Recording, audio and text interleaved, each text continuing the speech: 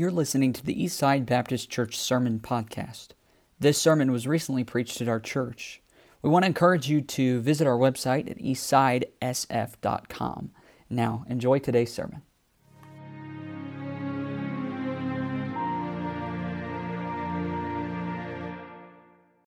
Thank you, Brother Ken. And it's quite a truth, doctrine, that when we are saved, we are placed into Jesus Christ. I don't know how that works. I just know that we are placed into Christ, and our submission to dying to ourselves to receive His salvation is the only way we have eternal life. And if you've never done that this morning, if you've come today and you've never submitted yourself to Jesus Christ for the payment that He made on the cross for your sins, the bad news is that if you've never done that, then you're lost this morning. You've come and you don't have salvation. The good news is you can have it before you leave. All it takes is, our sin brings us to a place where we have to acknowledge that without God's help, I cannot make it to heaven on my own. And in turning from our sin, we look to Jesus Christ. And His salvation He is the only way, truth, and life. He's the only door to heaven. And this morning, if you're trying it any other way, you won't get there except for being crucified with Jesus Christ on the cross. So this morning, I hope that my prayer is that you'll submit to that. It's the best decision you'll ever make. And this morning, you can have it. Genesis chapter 4 is where we're going to be this morning. And just go ahead and stand as you're turning. Genesis chapter 4, and we'll read just a couple of verses this morning in the book of Genesis 4, in chapter 4. And you should be thankful, because when I started out studying for this week, my intention was to preach through Genesis chapter 5. And then I got these two verses going here and realized unless I want them to miss the whole first day of the NFL today to be in church. Well, actually, you wouldn't mind, would you? Probably most of you aren't all that interested, but we would be here all afternoon if I had tried to do that. We'll get to that at some point. But these two verses, I just couldn't get through them, couldn't get past them, and felt like this is a truth that we needed to hear before we move on into Genesis chapter 5. So Genesis chapter 4, the last two verses. Let me just give you a little background before we read them, for those of you that haven't been here the last couple weeks. Last week we were in Genesis 4, and we looked at the tendency of mankind to embrace progress without God, to embrace progress but reject God in doing so. And Genesis 4 tells the story of Cain, and if you understand, if you read your Bible, then you know that Cain murdered his brother Abel. And then after God judged him and banished him, Cain left his home and he walked away from God, and he began a new society. And in this new society, it was a society that enjoyed great progress. He built cities, and they established new music and culture and technology and wealth. And as they moved forward, though, in life, and they had progress, they did so in Nod, where he went, but they did it without God. They were in Nod without God. And while they were enjoying the progress of culture, they were spiraling out of control spiritually. So they were redefining marriage, and they were normalizing murder, and their life was about themselves. And the mindset, and it's a mindset that we'll see in our culture today, their mindset was, I'm more important than the people around me, and I'm more important than the people that came before me. Look in our culture and read the news, and you'll find we have a culture of people that feel they're more important than everybody around them, and they're more important than even the people that came before them. They're trying to get rid of those, of the memory and the legacy of those that came before them. Progress without God puts man at the center of the wheel. Life revolves around a man-centered worldview, and when it does, it leads to selfishness and chaos, and it's every man for himself, and that leads to the situation here. That's the situation in Nod. It's the way of Cain, and it has men going away from God. But the end of chapter 4 introduces another line of men who make the decision to go toward God. And while the culture is saying, go this way, you've got men that are standing in the face of it and saying, no, I'm going that way. Amen. So while the culture goes wayward, there's some men that choose to go Godward. Let's look at verse 25 and 26. It says, and Adam knew his wife again, and she bare a son, and called his name Seth. For God, said she, hath appointed me another seed instead of Abel, whom Cain slew. And to Seth, to him also, there was born a son, and he called his name Enos. Then began men to call upon the name of the Lord. There's a lot in that statement and that we're going to look at this morning, and I'm just titling the message today, The Simplicity of a Godward Life. The simplicity of a Godward life. Let's pray. Father, thank you for your word. And we haven't come here to waste time, God. We haven't come here to just do something, to get something off our chest or to mark off something that makes us feel better, God. We have come to meet with you, and we have come to hear from your word. And I pray this morning that you would help us to all engage and listen and be fully in tune with your word so that we can make a change. You can make a change through your Holy Spirit's help where it's needed. God, we ask you to speak to us and to bless the reading of your word in Jesus' name. Amen. Thank you. You can be seated.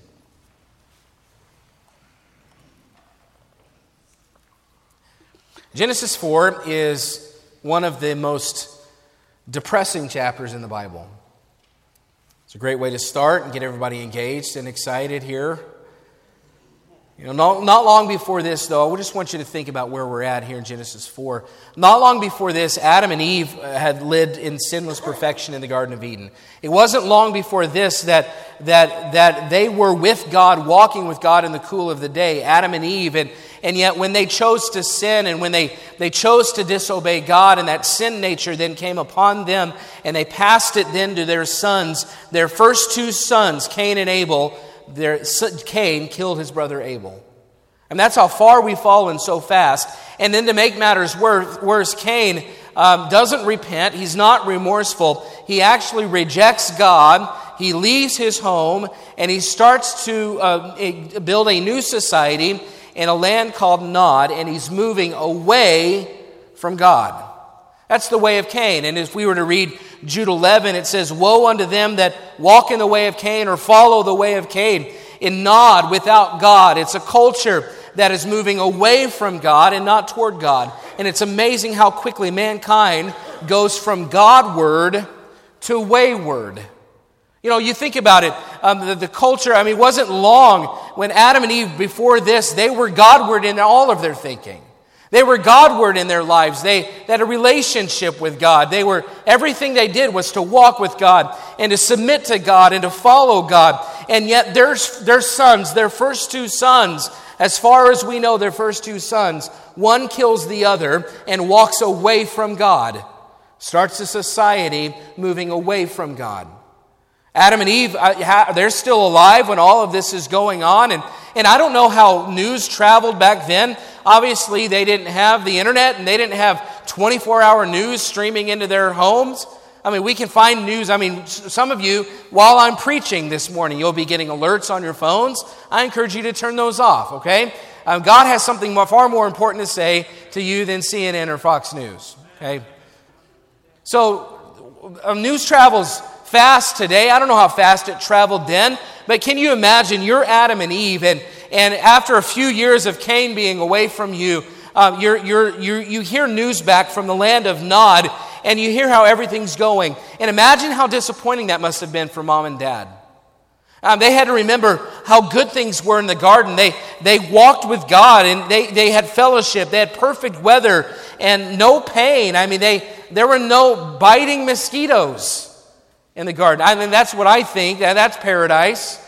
No mosquitoes. There's no pain. There's no toil. They didn't have to work the ground or till the ground. It just grew. There's no heartache. And now they've lost their first two sons.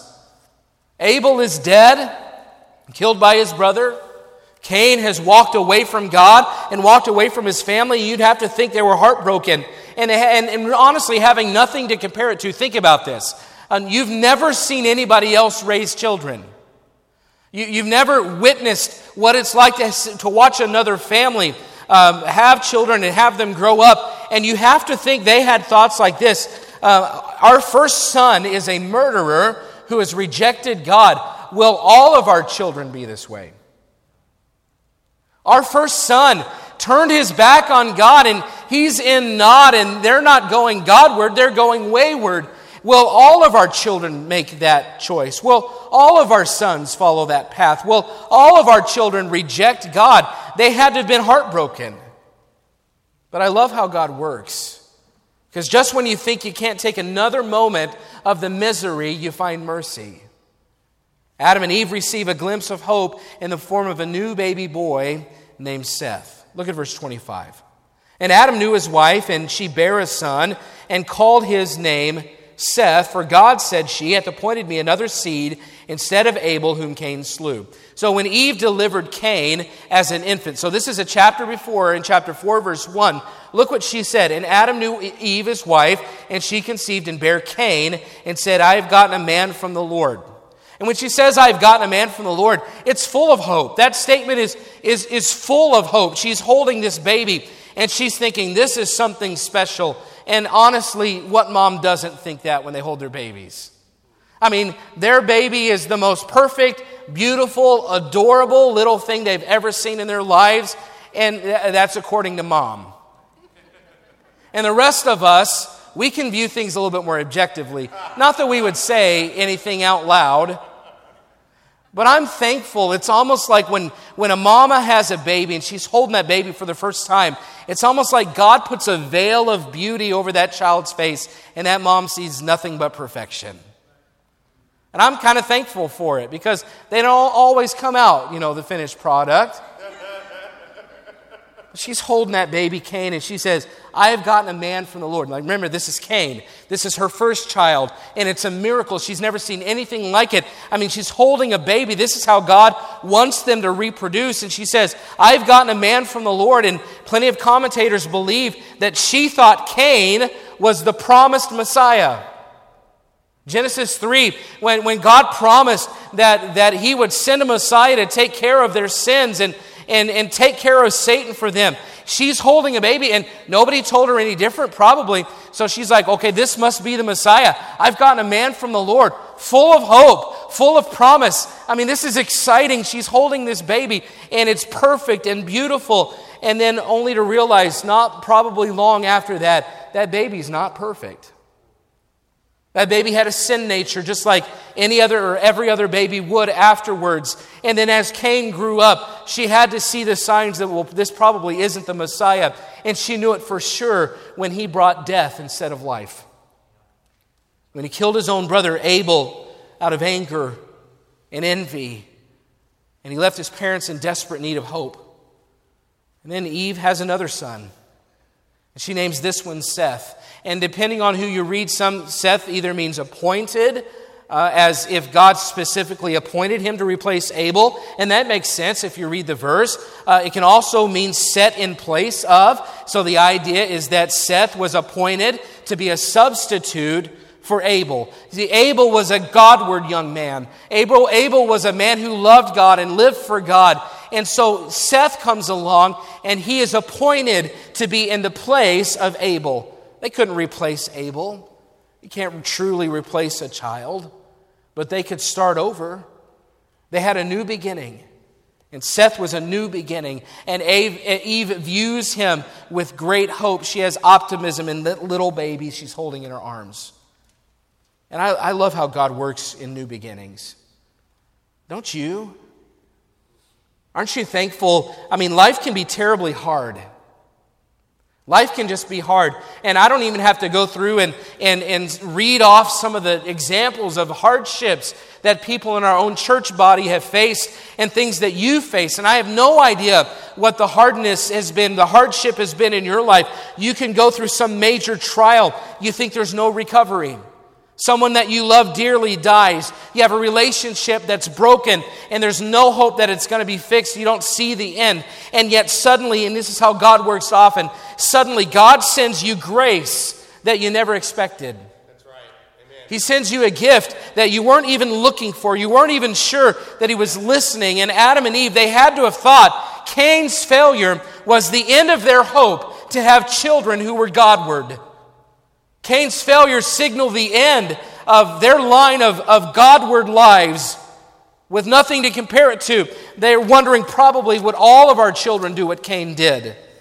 But like any hopeful mother, Eve looks at that baby and looks into the face of that child and doesn't see brokenness. She sees hope. She sees a new beginning. And this time her mama's heart is right. Look at verse 26. And to Seth, to him also there was born a son. He called his name Enos. Then began men to call upon the name of the Lord. You know, this begins a genealogy that goes into Genesis 5. And there's some interesting stuff there. We'll focus on it in our next message. But our focus this morning is this phrase found at the end of verse 26. Then began men to call upon the name of the Lord. There's such a stark contrast here. I mean, the vast majority of chapter 4 and the last two verses of chapter 4 are completely in contrast. To this point in chapter 4, we've seen a culture going away from God, and now we have evidence of men moving toward God.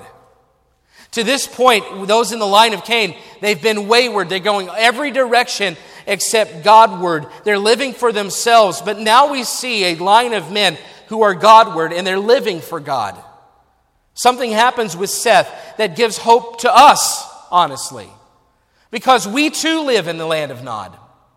We live in a culture in which people are not seeking God. They're not following God. They're not moving toward God. We live in a place where, without God, where the way of Cain reigns supreme. And when we see, though, that in this testimony, that it's possible to be among those who follow God when it's not easy. It's hard. It's rare. I mean, the current, and you feel this, and I mean, just try to think about putting yourself in the position of Seth, but not only that, think about where you're at in your position in life. There's a strong current in our culture that is trying to drag us away from God. And whether or not you see it, it's true. Our culture is not moving toward God. And if you think about a timeline at the very beginning of our country, we're established on biblical principles and we're established on truth. And I'm not saying that every one of our founding fathers was a godly man who was saved and had it all right. But for the most part, they founded this country on Bible truth. And ever since then, we have slowly, at first the current's moving slowly, like in a small stream or a river that's moving slowly. And at first, for a while, for the first part of our country's history, we, for the most part, held on to those truths. And then, just as years went on, the current got faster and faster and faster. And I would say in the last 15 years, the current has gone faster than it's ever gone in our country. It's going away from God. And we're standing here somewhere in the current, and as it comes at us, we're trying to stay Godward. We're trying to move our families toward God. Dads and moms, we're trying to, in a culture that wants to drown us in its current, we're standing against the current. And we're just trying to hold on to anything. And we feel like at any moment, if we at any moment lose our footing or we lose the will to fight, we'll be washed away down the stream. Most people have bought into the life of Nod. Your friends, your family, your neighbors, the schools, the government, the courthouses. They have bought into the life of Nod in that God has largely been removed from daily life and replaced with progress, replaced with advancement. That's what we're facing. And many that should be Godward are swept down the stream. Those who should move toward God are pulled backwards. To be Godward in this culture, that used to be the norm. But now it's like a salmon swimming upstream. Now, for us to be in here this morning and gathered around God's Word and to be hearing the preaching of truth from the Old Testament even, I mean, people look at us like we are completely counterculture now. We might get discouraged enough to think it's not possible to stay standing, except for a verse like verse 26. Because in a culture not unlike ours, there began to be men that called upon the name of the Lord. Amen. See, this is the first example of the role God's people have to represent Him in the world. And God has always, and listen, God has always sought a remnant. By that I mean He's always looked for a group of people that will shine a light that points in a dark world to God. And at first it was Israel. In Isaiah 43, we see how God told Israel, "Ye are my witnesses. You're my witnesses in the world. This is my people. I want you to point to me, and I need a representation in the world." Well, they didn't represent Him all that well, so He turned to the church. He turned His attention to the New Testament church, which, by the way, we're sitting in one this morning. We are witnesses now, according to Acts chapter 1, verse 8. We are witnesses now. We are God's representation. And I'm not saying this as a form of pride this morning. I'm saying it as a form of responsibility. God needs a remnant on earth. He's always sought for a people to represent Him in a dark world. He's looking at New Testament churches like Eastside Baptist Church, and He's looking for people that will represent Him in a world that desperately needs to see God. Who's going to shine the light if not us? He's seeking those who will be Godward and focused instead of not focused, instead of the way of Cain. He's seeking those who will be Godward instead of wayward. And it's difficult because it's countercultural. And we want to fit in. I mean, it's not easy to stand alone, is it? But the example of Seth in verse 26 shows us, even when it's difficult, it's doable. And even when it's difficult, it's actually simple. Listen, you don't have to have years of Christian experience under your belt. You simply have to be willing. And I want to look at how simple it is to live a Godward life. The simplicity of a Godward life. And you say, well, I don't know what world you're living in. I don't find it to be simple. No, I didn't say it's easy. And there's a difference between those two, isn't there? There's a difference between something being simple and something being easy. And I've got lots of examples going through my mind, but I'm going to move forward and get through this morning. But you can think of some yourself. Something that is simple in concept, but is certainly not easy to perform. Well, let me show you where it starts with simplicity to live a Godward life in a wayward culture. First, it's a choice. Look, it says again in verse 26, "Then began men to call upon the name of the Lord." And you say, okay, well, what's the significance of that? It says, "Then began men." Following God has a beginning point in time. So you know what it means? Is that somebody chose. Somebody made a choice. So for Seth, the way that I think about it, it's connected to the birth of his son, Enos. It says, there was born to him a son. He called his name Enos. Then began men to call upon the name of the Lord. So I wonder if Seth had an Eve moment. You know, Eve holding that baby when her son Seth was born. She's holding that baby thinking, oh, okay, this is good. This is a replacement for Abel. He's appointed to represent God. This is good. And I wonder if it's when it says that Seth then had a son named Enos, it says, "Then began men to call upon the name of the Lord." I don't know for sure, but in my imagination runs wild, so let's go with it for a little bit.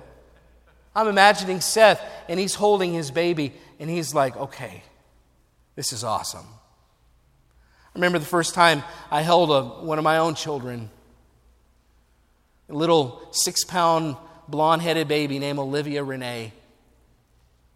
I mean, she was just tiny, this tiny little thing. And I had the dad veil on, and I thought, she's perfect. Like, there's not a flaw. Like, this is the most amazing thing I've ever seen. I'm holding this baby. And you know what was going through my mind in that moment? And I'm not being pious this morning.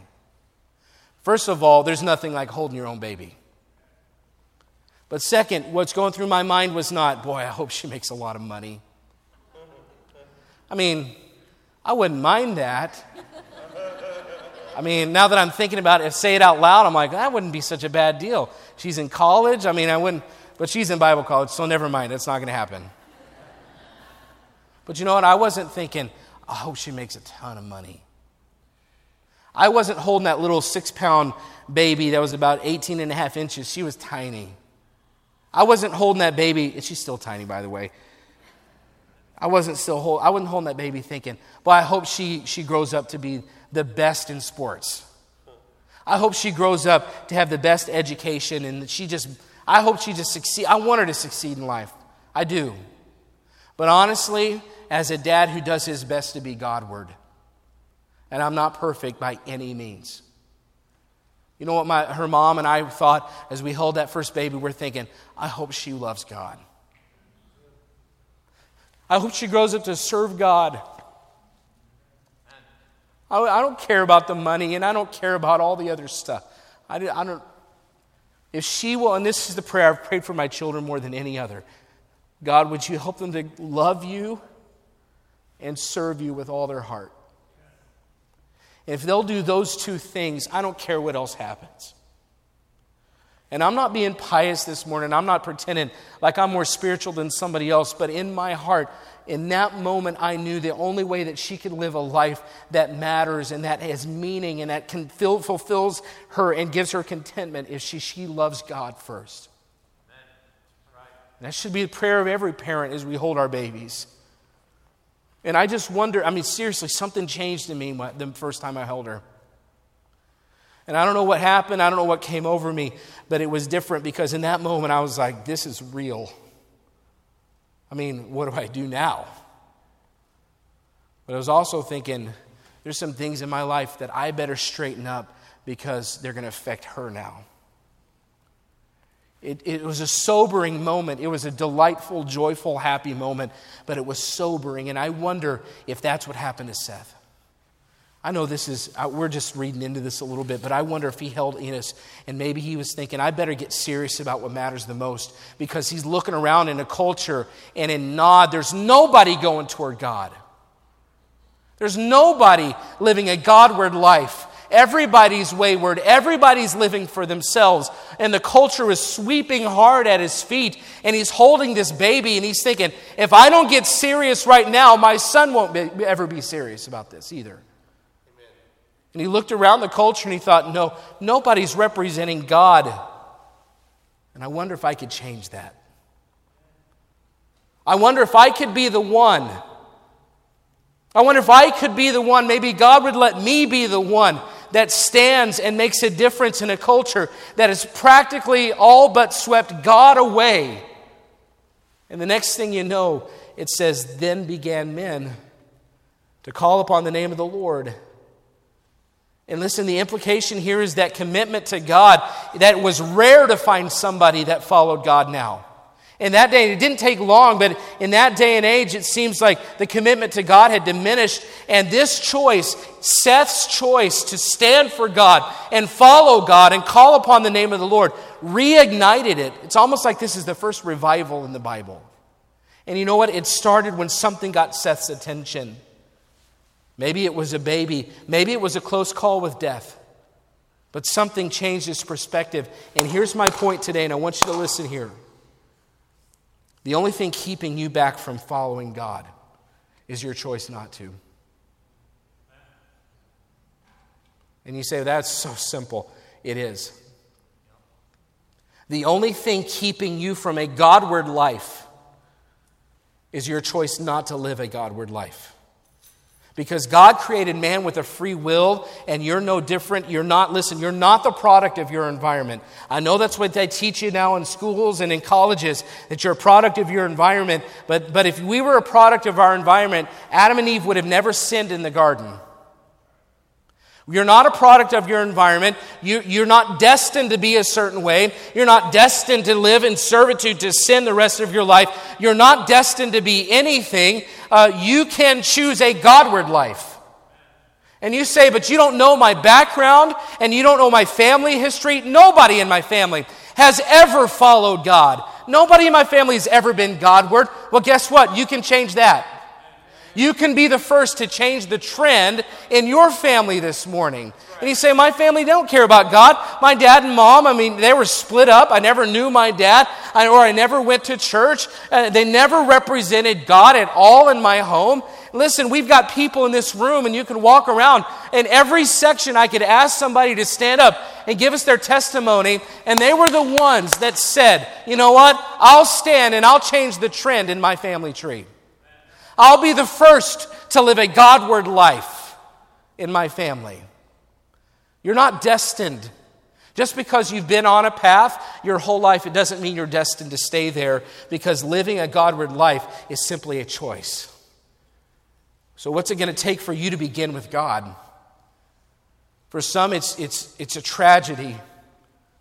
Maybe a tragedy gets your attention. For others, it's maybe the misery of sin. And maybe you've come in this morning and say, I'm so miserable. I have no contentment. I'm discontent. There's something's missing in my life. And maybe you're looking around, and maybe you've been raised in church. And maybe you're looking around and saying, there's a need. Somebody needs to stand up and make a choice to live a Godward life.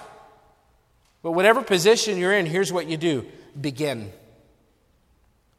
Make the choice. It's that simple. And you say, no, it can't be that simple. I've got this in my background, and I've got this, and I've got these problems, and I've got these issues, and I've got this job. And it can't be that simple, but it is. All Seth did was choose. In a culture that had nothing to do with God, he said, you know what? I'm going to stand. It says he stood up, and he began to call upon the name of the Lord. That's all it takes. You realize, and I talked about this in Sunday school, but God is such a God of love that He responds to our humility. And if you will, with simple humility this morning, come to God and say, I want to begin my life toward God this morning. It says, when we draw nigh to God, He draws nigh to us. And this morning, if you will, with simple humility, come and say, I make the choice to live for God, then He will draw nigh to you. He's not going to say, you're not worthy of following me. If that was the case, the Apostle Paul would have been unworthy because he murdered people. He killed people in the early church, and yet when he in humility said, okay, Lord, what will thou have me do? God said, okay, you draw nigh to me, I draw nigh to you. And it's time to use you in a way that you'll make a difference that we're still feeling the effects of right here at Eastside Baptist Church. Those churches that he planted, the missions works that he started, and they spread throughout the world. Listen, we can thank Paul for having a humble spirit before God and saying, God, whatever it is, I'm not worthy, but if you can use me, I'll let you. So what's it going to take for you this morning to begin with God? It's time for somebody in this room to get started with God this morning. And it's time for you to make a choice. Has something brought you to the point of decision with God? And maybe your sin has left you just completely miserable, and there's a trial in your life, and it's brought you to the end of yourself. Or there's a broken relationship, and you feel like it's left you with nothing. You've got nothing left. Let me just encourage you with this. You're never left with nothing. You always have the option to choose God. You say, well, you don't know what I've been through. I get it. You say, you should see what I'm up against. My past, my upbringing, my tendencies, and I understand. I'm not saying I know all of it. I'm not at all. But I do understand that everybody comes with things that make it hard. But what was Seth up against? He was up against a culture that was moving away from God. And he had very few examples showing him how to do it. Seth didn't have a church to go to.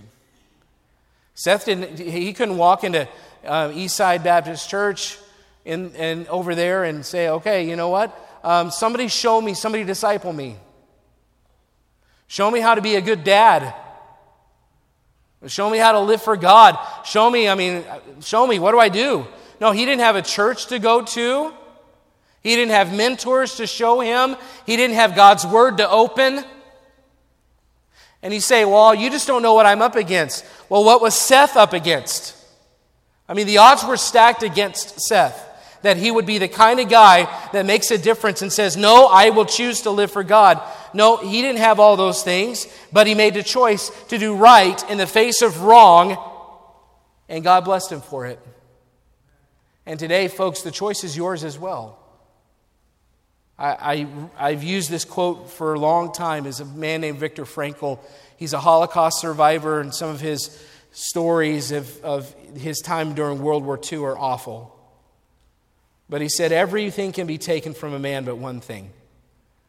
The last of the human freedom to choose one's attitude in any given set of circumstances, to choose one's own way.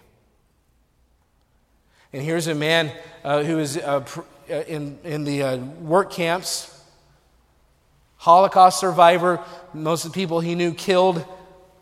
And he says, they could take everything else away from me, but the one thing they can't take away, the last of the human freedoms, is my ability to choose my attitude in any given set of circumstances, to choose my own way. And listen, you, whatever your background is, wherever you're coming from, you always have the choice to choose. You always have the option to begin with God. And this morning, I'm hoping that you would submit to that. Everything can be taken away, but you will always have the choice to live a Godward life. If you want to change direction, choose God. The choice is yours. And in the face of a wayward culture, you can make the choice to be Godward. And I'm talking to those that aren't saved this morning. And I'm going to present it very clearly. The Bible says in Romans 3:23, for all have sinned and come short of the glory of God. And I happen to believe there's got to be somebody in a room, a group of people this size that is not saved this morning. And all have sinned and come short of the glory of God. We're all sinners before God. And I'm not saying that excluding myself. All have sinned. I have sinned. You have sinned. You have sinned. You have sinned. You have sinned. We're all sinners, and we've all come short of the glory of God. All have sinned. And because of our sin, we are excluded from heaven. The wages of sin is death, the Bible says in Romans 6:23. So because of your sin, the consequences of your sin before a holy God are that you don't have access to heaven unless you've got some serious help. Well, the great thing is, even though the wages of your sin is death, and you deserve to be eternally separated from God in a place called hell because of your sin, the Bible says in Romans 5:8, but God commendeth his love toward us, in that while we were yet sinners, Christ died for us. So even though your sin has put you in a position to deserve to be separated from God forever, Jesus Christ came and died on a cross in your place, and he took upon himself the payment for your sins. And all we have to do, it says, for whosoever shall call upon the name of the Lord shall be saved. This morning, if you would but simply say, I want to begin with God, and I need to take care of my salvation first. You can begin with God this morning when by faith you simply place your trust in Jesus Christ for his payment as a substitute on the cross for your sins. And you say, well, it can't be that simple. It is. Salvation is a choice. It's your choice. We've got some in here, and you've got other things that you're trying to choose, and it's a matter of surrender this morning. You've got something you can't give up to God. Well, you just have to choose. It's a matter of sanctification in your life. You've got something that is a sin that you've got to confess and make right with God. And yes, it's hard, and being bound by sin is terrible. But it's a choice you make. Listen, the simplicity of a Godward life, it starts with a choice. But it's also, number two, it's a call. It's a choice, but it's a call. See, look again, it says, and he called his name Enos, then began men to call upon the name of the Lord. So the Hebrew word for call in the Old Testament, especially the way Moses used the word in his writings, it's more about proclamation than prayer. So if I say Romans 10:13, for whosoever shall call upon the name of the Lord, we think about that as meaning, well, call upon the name of the Lord means that I cry to God, and in prayer, and if the prayer, He shows mercy to me. And that's a very accurate use of that. But in the Old Testament, particularly in the first 5 books of the Bible, the way that Moses used this phrase, to call upon the name of the Lord, was less about prayer and more about proclamation. So if you were to call, it's like call out the name of the Lord. And so what Seth is doing is he makes a choice that he's going to call out the name of the Lord. He's going to proclaim God to those around him. And if you'll notice there, at the end of verse 26, the last word is capitalized. That's a proper name. It's Jehovah. So he's not just calling upon the name of a Lord. He's not just calling upon the name of a lowercase God. No, he's calling upon the name of the Lord, Jehovah. See, the point being made here is that in the midst of a culture, and I want you to lock in the midst of a culture that prided itself in progress without God, there was a group of people, and it likely started here with Seth, who chose to worship and follow Jehovah. They weren't afraid to proclaim His name. They weren't afraid to make Him known. They didn't hide that they served Jehovah. They proclaimed and they followed the Lord in their words and in their worship and in their way of life. And we live in the land of Nod. And we live in a culture that's so intent on moving ahead that they've left God behind. And once we've made the choice to stand against the current of the culture, it's time to act. If you say, I would like to begin with God, I would like to make the choice this morning. So here's what you do once you make the choice. You decide that I'm going to be a person that's not afraid to call upon the name of the Lord, to proclaim the name of the Lord in this culture. And God is looking for people, or sometimes even just one person, that in the middle of all the selfishness and all the pride is willing to set everything else aside and represent God.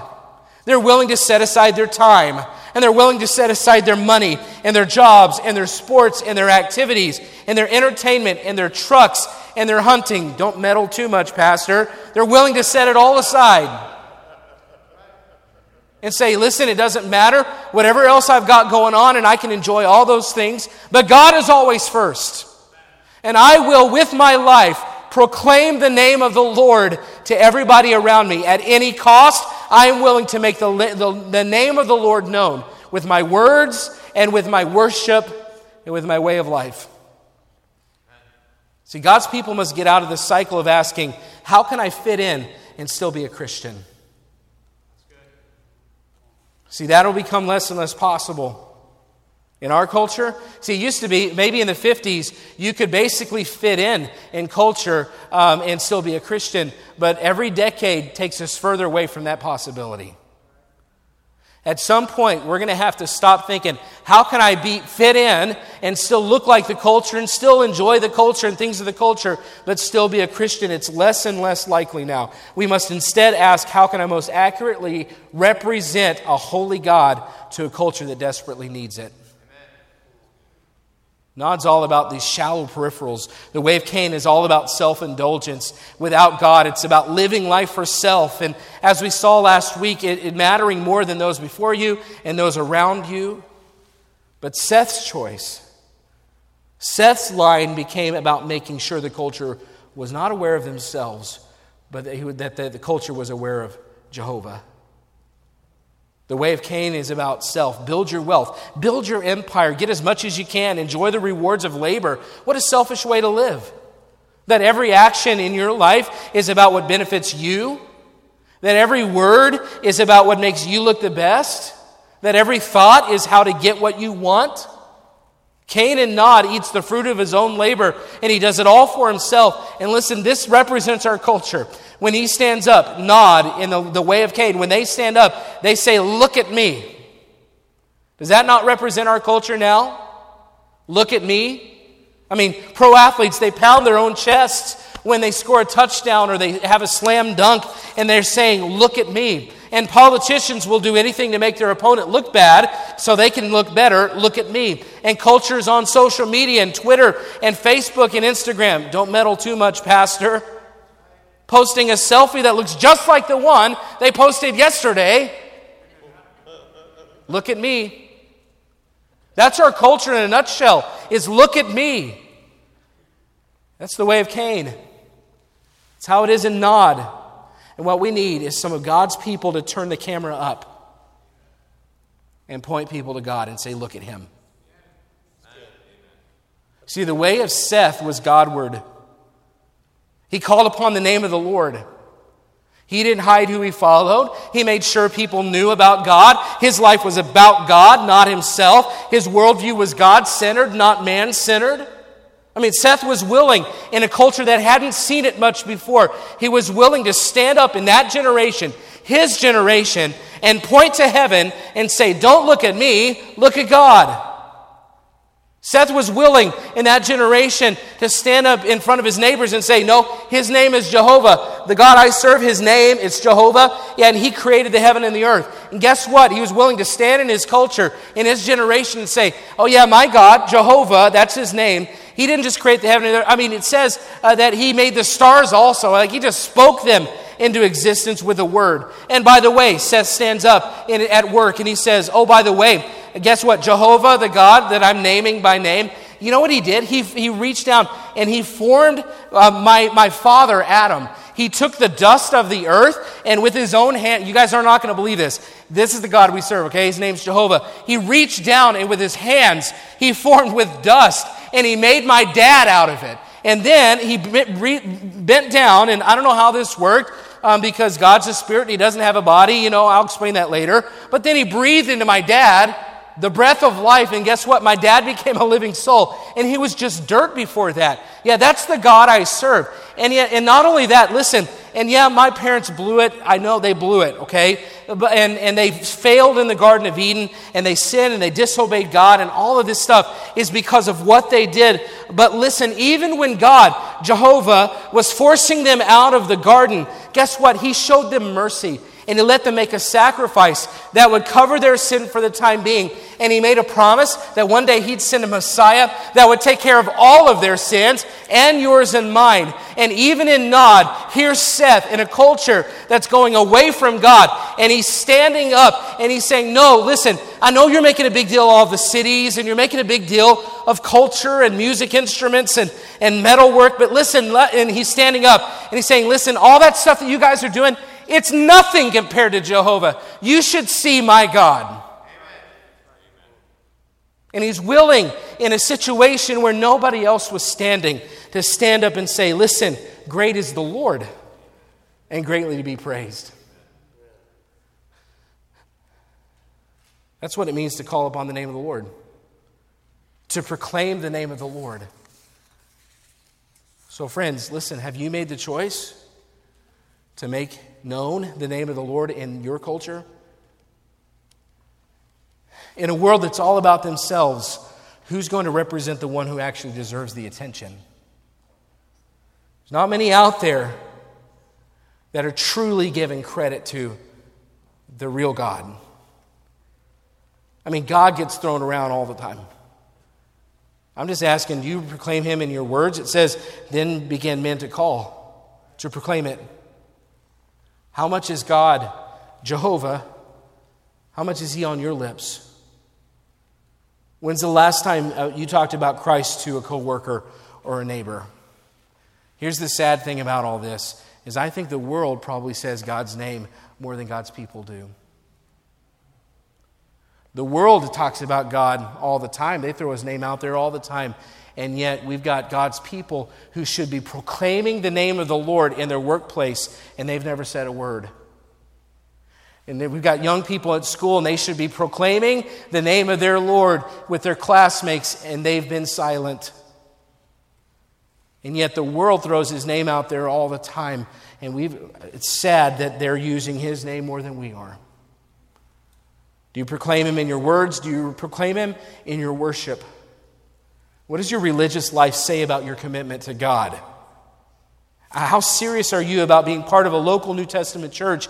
And listen, this is, and again, I'm not lifting up Eastside Baptist Church. There's a lot of good local churches out there.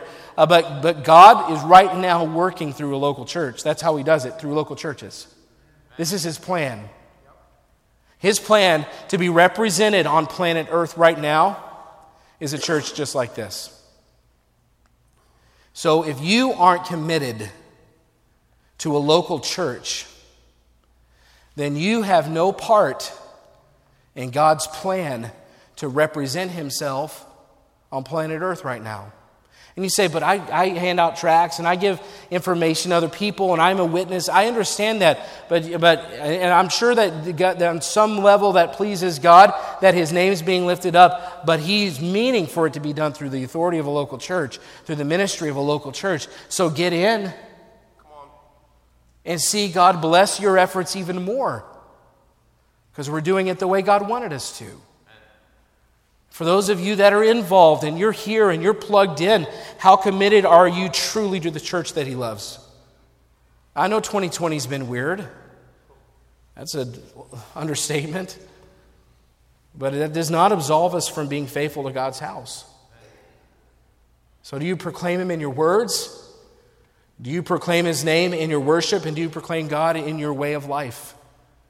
I mean, does your life point to your God? Is it Godward? See, your words, listen, your words can say your life is Godward. And your worship can be faithful and you're here every week. But if your life Monday through Saturday doesn't reflect God in holiness, then it doesn't matter what you say and it doesn't matter where you worship. Your life, your way of life, should also proclaim the name of the Lord.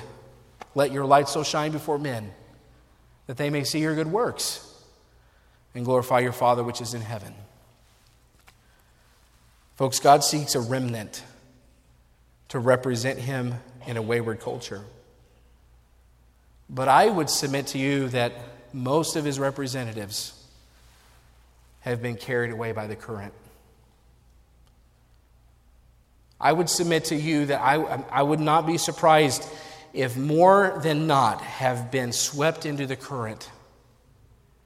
And they may, with their words and with their worship, look the part, but truly they're not living a Godward life. And you say, well, what's at stake? Well, just the souls of men. God wants to have a remnant represent Him to the world, to the culture. Listen, that means your neighbors are at stake. So you deciding to choose God and make Him known, you deciding that could have an eternal impact on your neighbor. It could have an eternal impact on your friends and your family. And parents, your children's souls are at stake. Remember the effect of Genesis 3, it's death. Listen, that's the default for mankind. We're already all heading that direction. The way of Cain, Nod, that's the default. So for Seth to rise up and change course, that was the exception. Otherwise, the course of man is set, and it's moving away from God because of sin. The souls of mankind are at stake. For our folks here, let me just make this statement and then we'll start wrapping this up. God's plan to rescue souls is through souls who've been rescued. God's plan to rescue souls is through souls who've been rescued. Yes, Jesus Christ died on the cross and He made the payment. He's who it's all about. But listen, the message is dependent on rescued souls choosing to make their God known. If He has rescued your soul, how passionate are you about proclaiming Him in your words and worship and way of life? Just this last week, it's just about simplicity. Jace was helping me. We were carrying stuff into the building. And I gave Jace a big box that was beyond him. Because I do that. I'm that kind of dad. And it wasn't terribly heavy, but I knew his little arms couldn't reach around it. but I wanted to see how he figured out a way to get it to my office. So he made it into the front little lobby foyer entryway up there, and he set it down. And he was just looking around, and I said, Jason, there's a way to get this box to my office if you just think outside the box. And I said, I bet if you walk down the hallway, you'll find a way to get that box to my office and figure it out.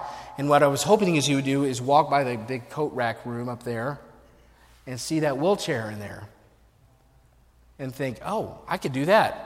So I said, if you'll walk down the hallway, I think you could find a way to get that box to my office. So he's like, okay. So he starts going down this hallway. And I'm like, Jace.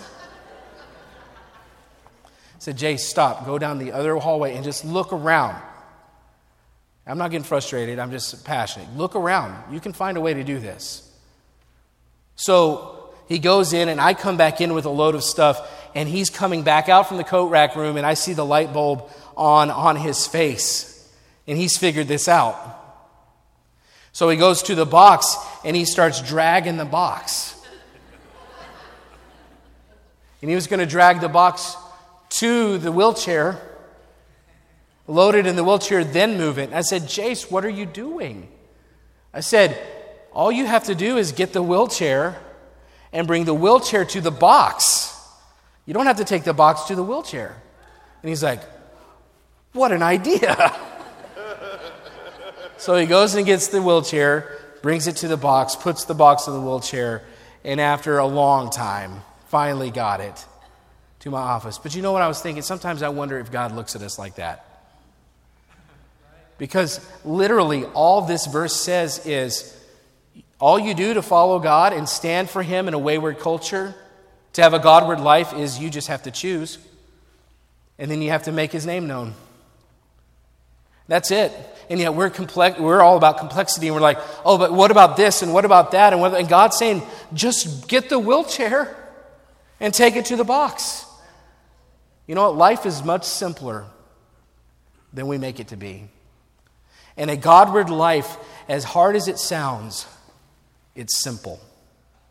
If you will simply choose to live for God and make His name known, you can have a Godward life. And in lives hang in the balance, folks. Souls are at stake. We're the Godward in a wayward culture. God needs representation. And if you're a child of His, it can be you this morning. You must simply make the choice to make Him known.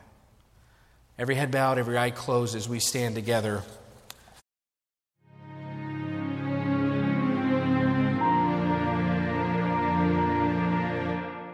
We want to encourage you to visit our website at eastsidesf.com.